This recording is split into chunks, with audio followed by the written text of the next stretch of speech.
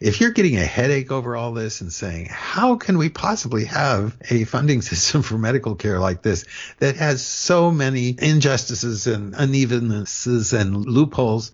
Think about single payer.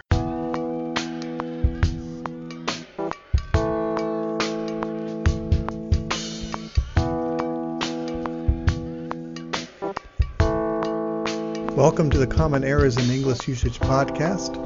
I'm here with Paul Bryans, author of the Common Errors in English Usage website and book. I'm the editor of that book and host of this weekly podcast, Tom Sumner. Hello, Paul. Hi, Tom. Paul, have I ever told you that I used to live overseas? I spent 1 year living and teaching in Turkey, I and my wife, and then we spent 2 years living and working in Japan. Yeah, you have mentioned that.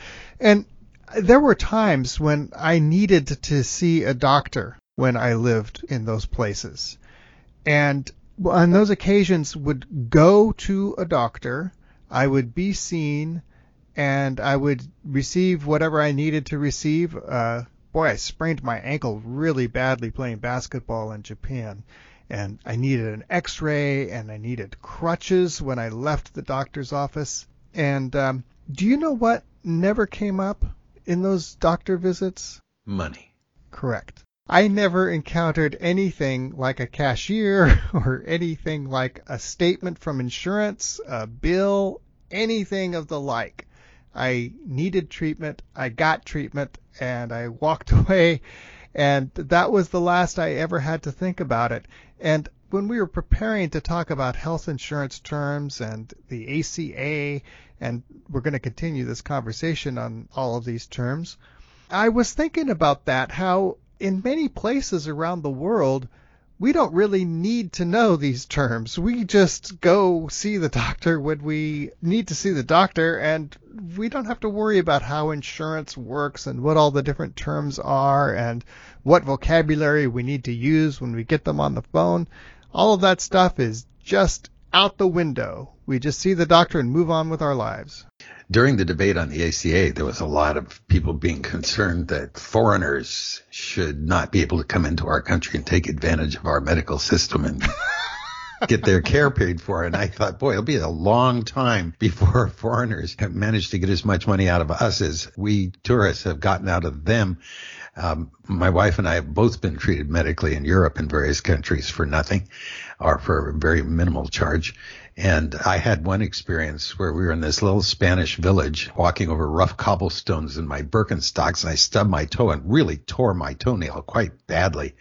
It was bleeding, and we walked by this little podiatrist's office, which just seemed like an incredible coincidence, particularly in such a small town. It was all dark. This was midday, hot Spanish day. And so I thought, well, it's siesta time, but we went in and there was a young woman who was the doctor, the podiatrist there, and we could speak very little Spanish and could sort of understand what she was saying, but she didn't have any English at all, but I showed her my toe and she set to work on it. And was incredibly careful about trying not to hurt me and clean up the wound and then telling me how to take care of it. One of the results of all of that being my soaking the toe in a series of bidets in hotel rooms and travel. They got to be good for something, right? But then I asked how much, and she just waved her hand. What a question. Of course, there's no charge. And we went on our way. Oh, my gosh. And really superior medical care. Right. And emergency care, no waiting. That's the kind of state-operated health care nightmare that I could live with pretty happily. Right. I don't really mind living under the tyranny of being able to see the doctor when you really need to without worrying about all of these terms. But as it stands here right now, we do need to worry about all of these terms, and we are deeply involved in a political situation here, trying to get to the point where I hope most people here in this country are on board with trying to get to the place of having more coverage with less overall expense for all of us. So Let's talk about some of these terms that came along in the Affordable Care Act, the ACA debate. One of them was the individual mandate. Yes. This is one that is really hot right now. Why is that? What is that? Let's talk about that. Okay. Well, first off, this has nothing to do with Grindr. Grindr, okay. But it sounds like something that individuals are being targeted individually, but actually it's the universal mandate. It's telling everybody has to have some kind of insurance. Either your employer pays for it, it's paid for out of tax revenues, or you pay for it out of your own income. So that has not been the case in the United States before the Affordable Care Act. Mm-hmm. And it was one of the things that was most fiercely challenged by its opponents. And it continues to be the thing that most people hate when people criticize it and they say, well, the first thing we've got to do is get rid of this wretched individual mandate. If I don't want insurance, I shouldn't have to buy it. Unfortunately, it is the essential keystone that makes the whole system work. We talked in the beginning about how insurance is a way of spreading out risk. And the wider the pool of people covered by an insurance system is, the lower the cost can be for any individuals.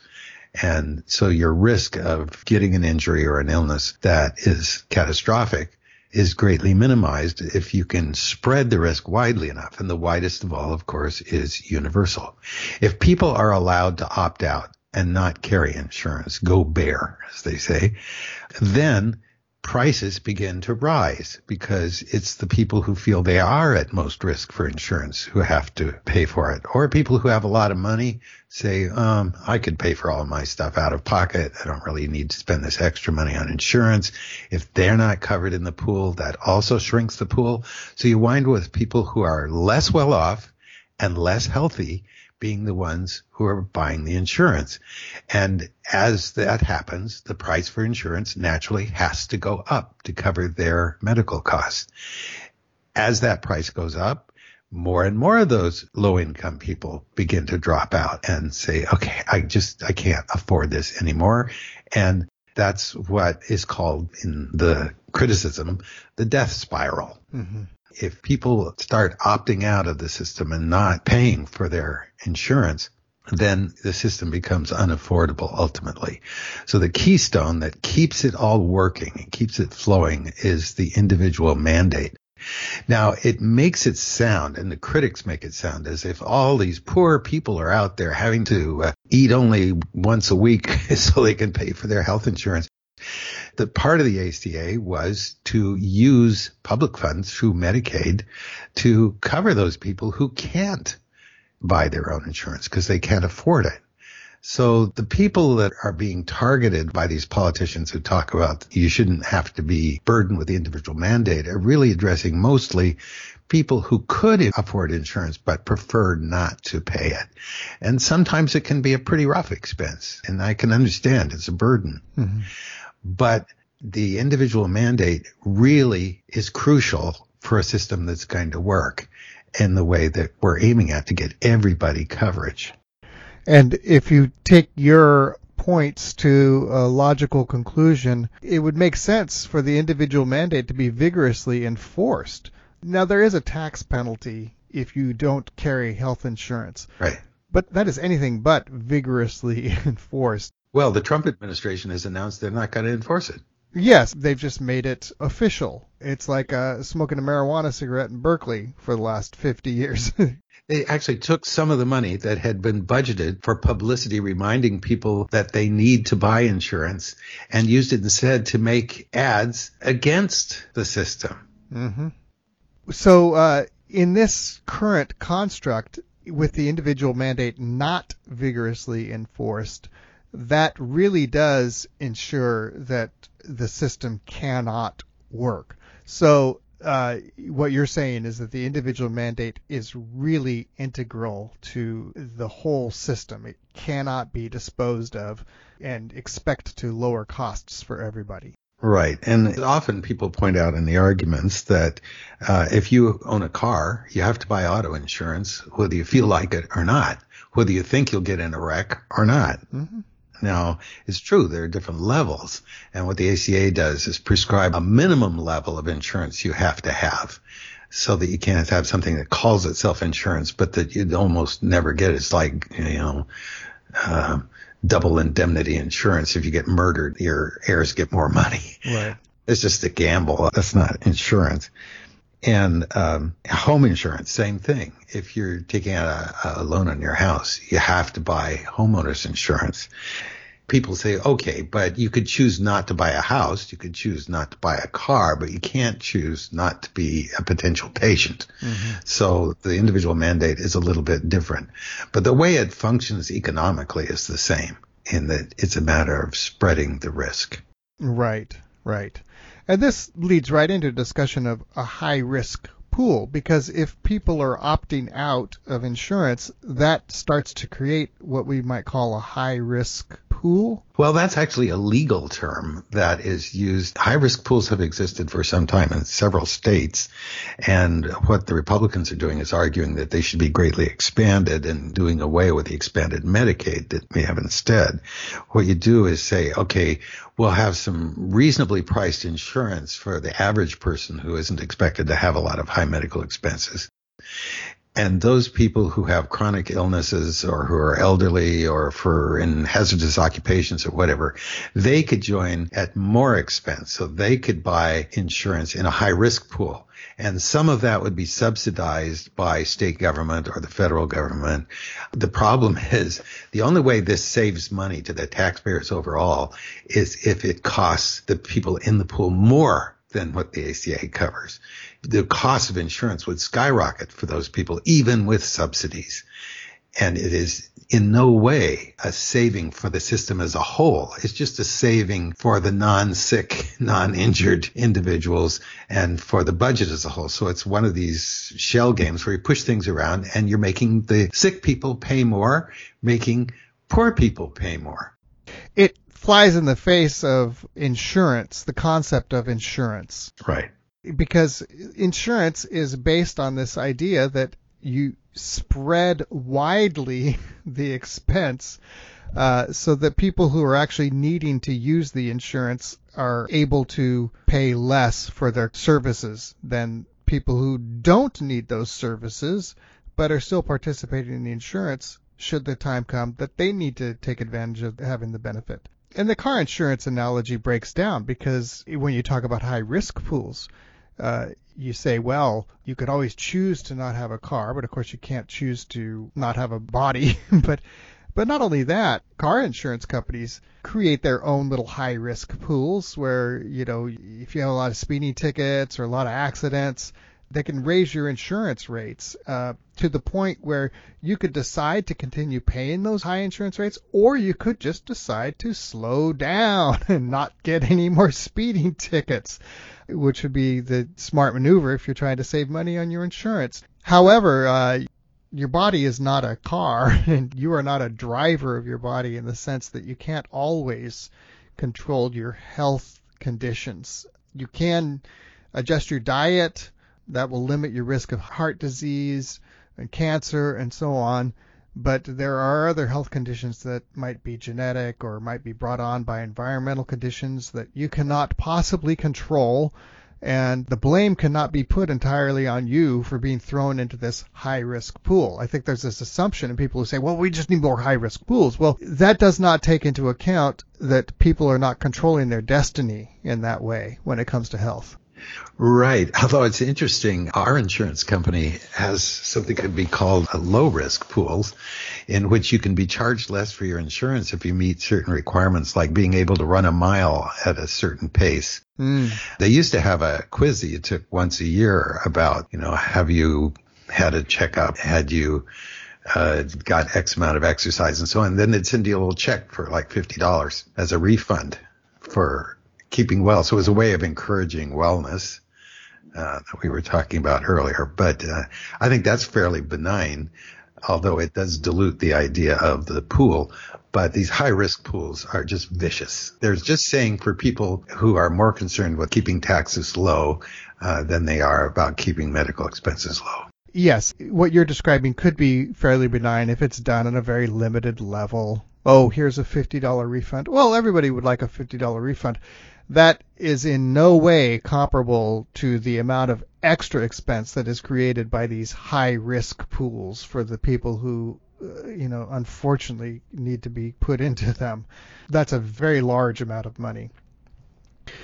Let's talk a little bit about how the ACA dealt with Medicaid. But before we do that, we should talk a little bit about Medicaid versus Medicare. I think the reason they're so confusing is that they sound almost the same, but they're just two different systems. So Medicare and Medicaid are really different.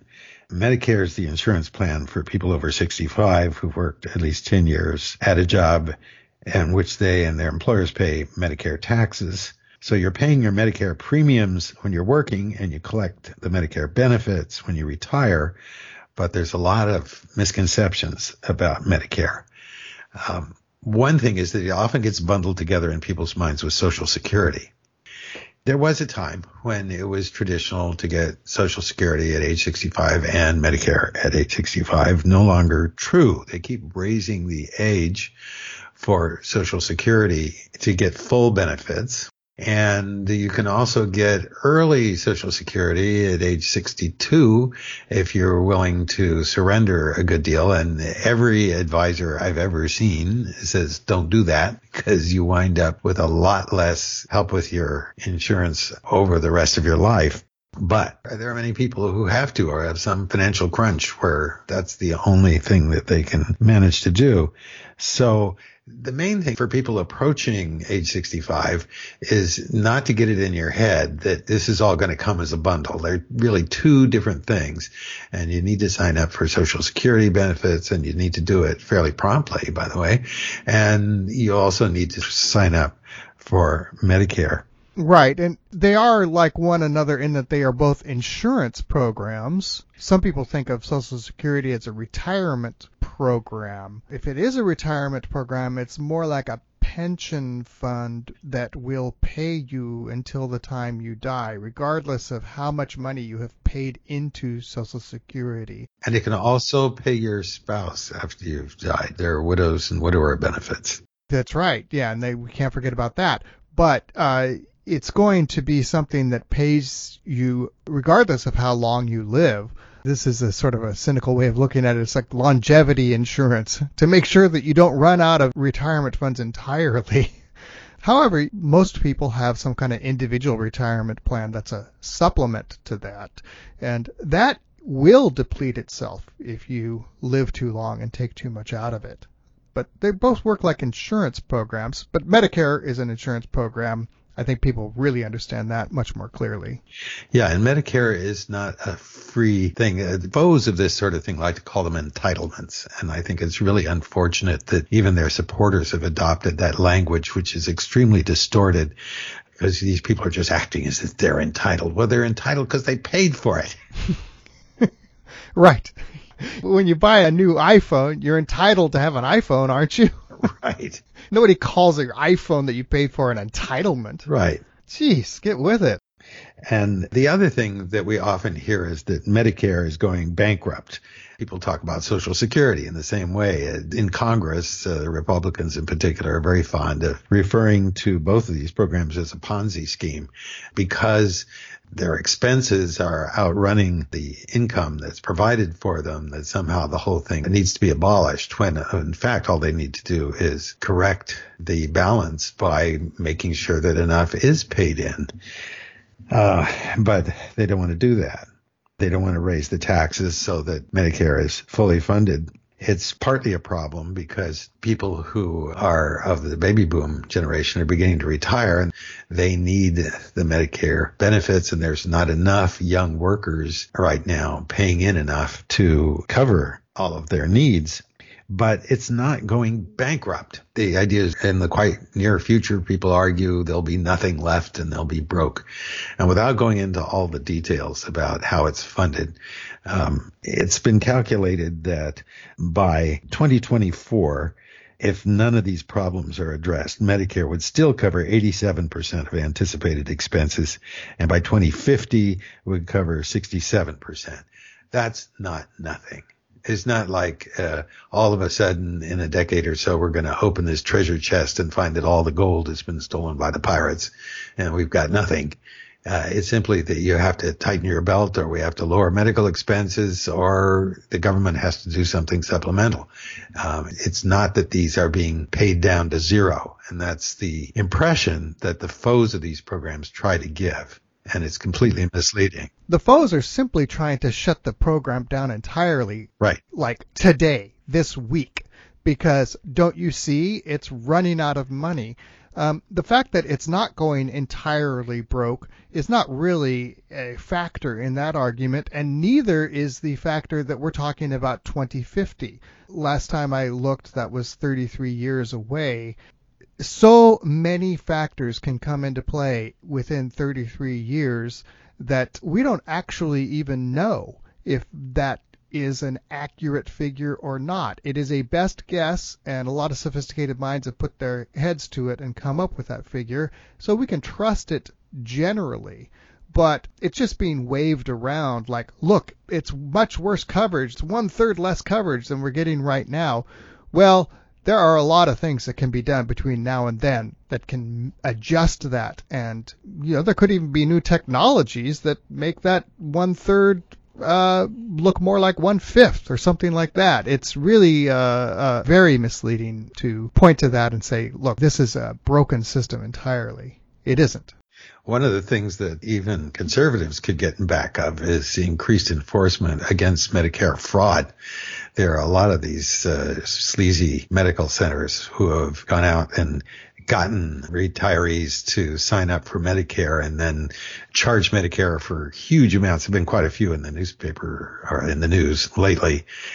And some of them have been caught, and more policing would be really good. Unfortunately, conservatives also tend to cut back on the enforcement of pursuit of fraudulent behavior, and that makes it harder to do. Medicare is not going bankrupt. That's extremely misleading to say that.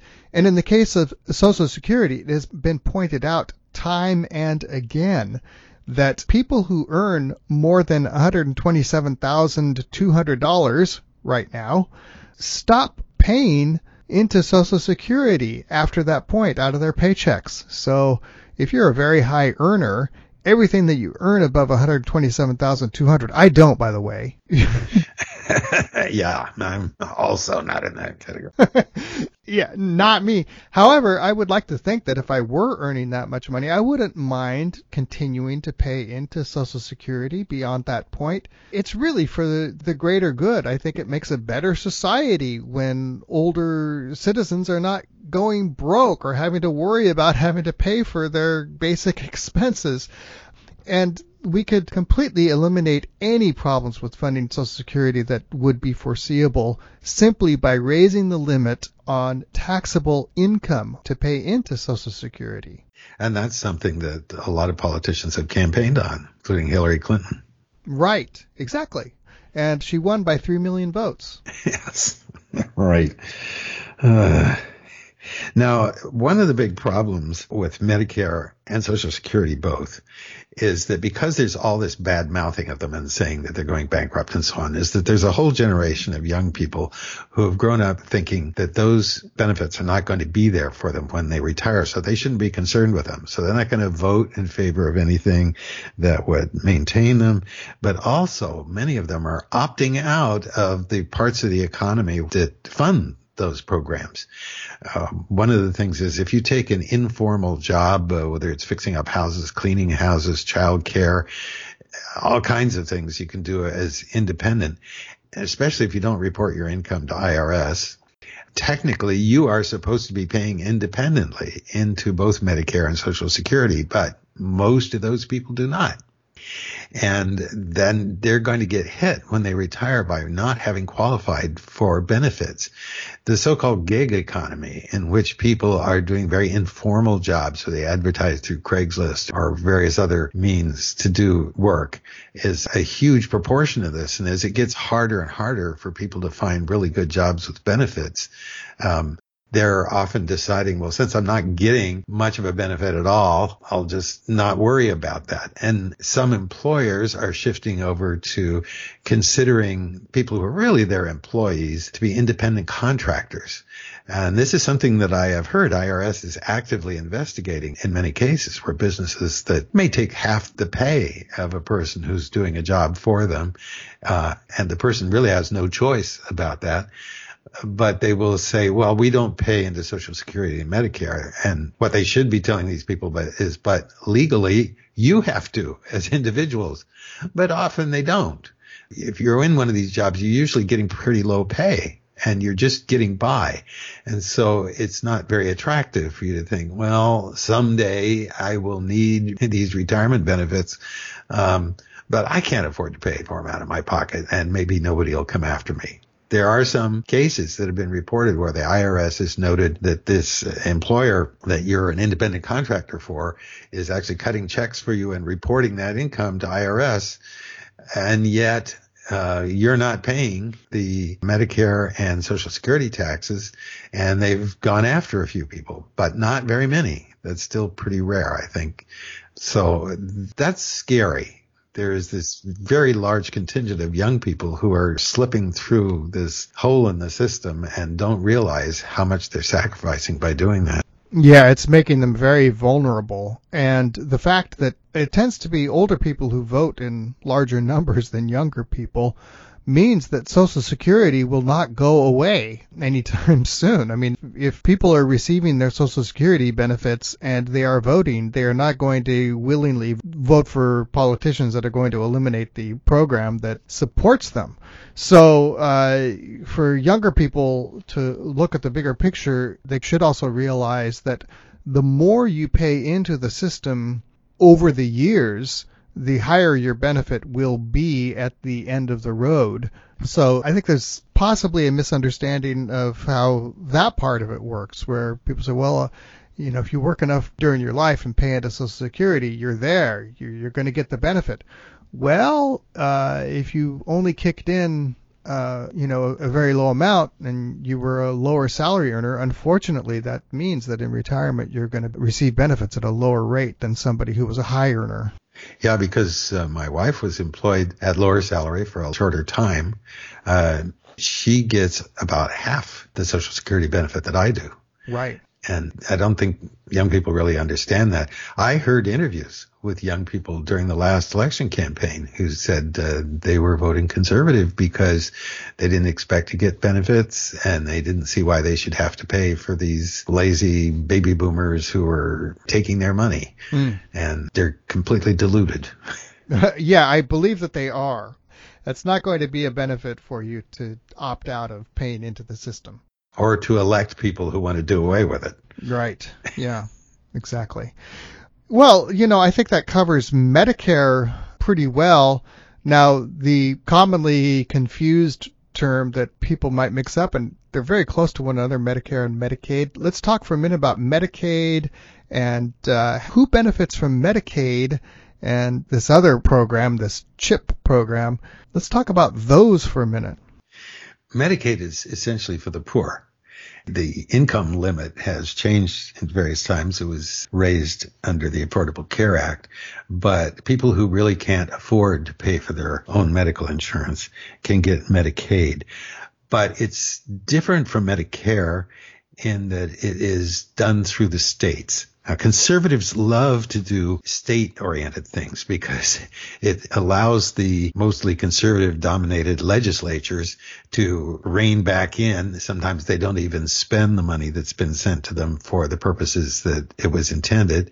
And it's a way of putting a chokehold on these programs, whereas the federal government might have decided through Congress to be more generous. They can be more stingy. But the language they use all has to do with suiting the needs of our citizens and letting them decide what they want to do with their money and blah, blah, blah. It's all about states' rights and so on. And as usual, states' rights usually when it's raised means that some entitled group wants to oppress some harder off group and want a free hand in doing so without interference from the federal government. Anyway, each state has its own Medicaid program. And so they can vary a lot. You move from one state to another, your benefits and your qualifications can change.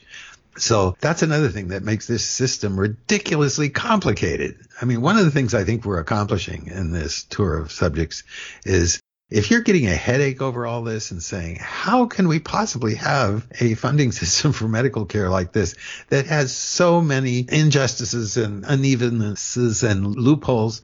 Think about single payer, which we can talk about later as a solution to all this nonsense. But anyway, Medicaid is for people who are poor. It doesn't cover everyone who's poor. It's people below a certain income level, and you can be pretty badly off in some states, still not qualify for Medicaid. Often there's not enough money to go around. And one of the things that is most important is coverage for those people who are unemployable because they're handicapped. It's often imagined by people who argue against programs like that. It's a lot about lazy people just sitting around who don't want to go out and get a job. Well, you've got divorced women with small children, for instance, where the jobs that they can qualify for would not pay enough to even pay for the child care for the children. That's a very common problem. But a very large group covered by Medicaid are people with disabilities. The blind, for instance, was the first group to be covered. And other people, and some of those people have been very involved in lobbying Congress and taking part in protests against the plans to rein in Medicaid and cut the amount that's sent to the states. That's what Congress was trying to do in their late efforts to replace what they called Obamacare by saying that they would give the states less money and then the states could distribute it. Well, what they do is just toss people off the rolls and make them suffer or lower the amount that they pay for services and make the poor people pay the rest. So it's a way of insulating themselves as politicians in Washington from the direct consequences of taking health care away from individuals by saying, no, we're giving the states the right. Don't you want your individual states to have this ability to adjust things to the particular needs of your community? Unfortunately, some people buy that kind of argument. Right. Yeah. And what about CHIP? Is this part of Medicaid, the CHIP program? No, that's a separate program. That goes back to Clinton's era, and there was SCHIP originally, and that's the program that pays for poor children's health care. One of the biggest categories of people who are not covered in the past has been these children of poor parents, particularly poor single parents. And you can get all on your high horses about, well, single people shouldn't be on welfare, they shouldn't have so many kids and so on. Very frequently, it's either a widow or a divorced woman, a husband has deserted them. There are all kinds of situations in which the children are being made to pay for the things that have happened to the parents. And so CHIP was meant to fill that gap. And it's been a very successful program. It was passed a huge majority under the administration Clinton, one of the very few really progressive things he ever did while he was moving the Democrats to the middle. But it's one of those things that comes under fire as well from some conservatives. And CHIP is simply Children's Health Insurance Program. It's an acronym. Right.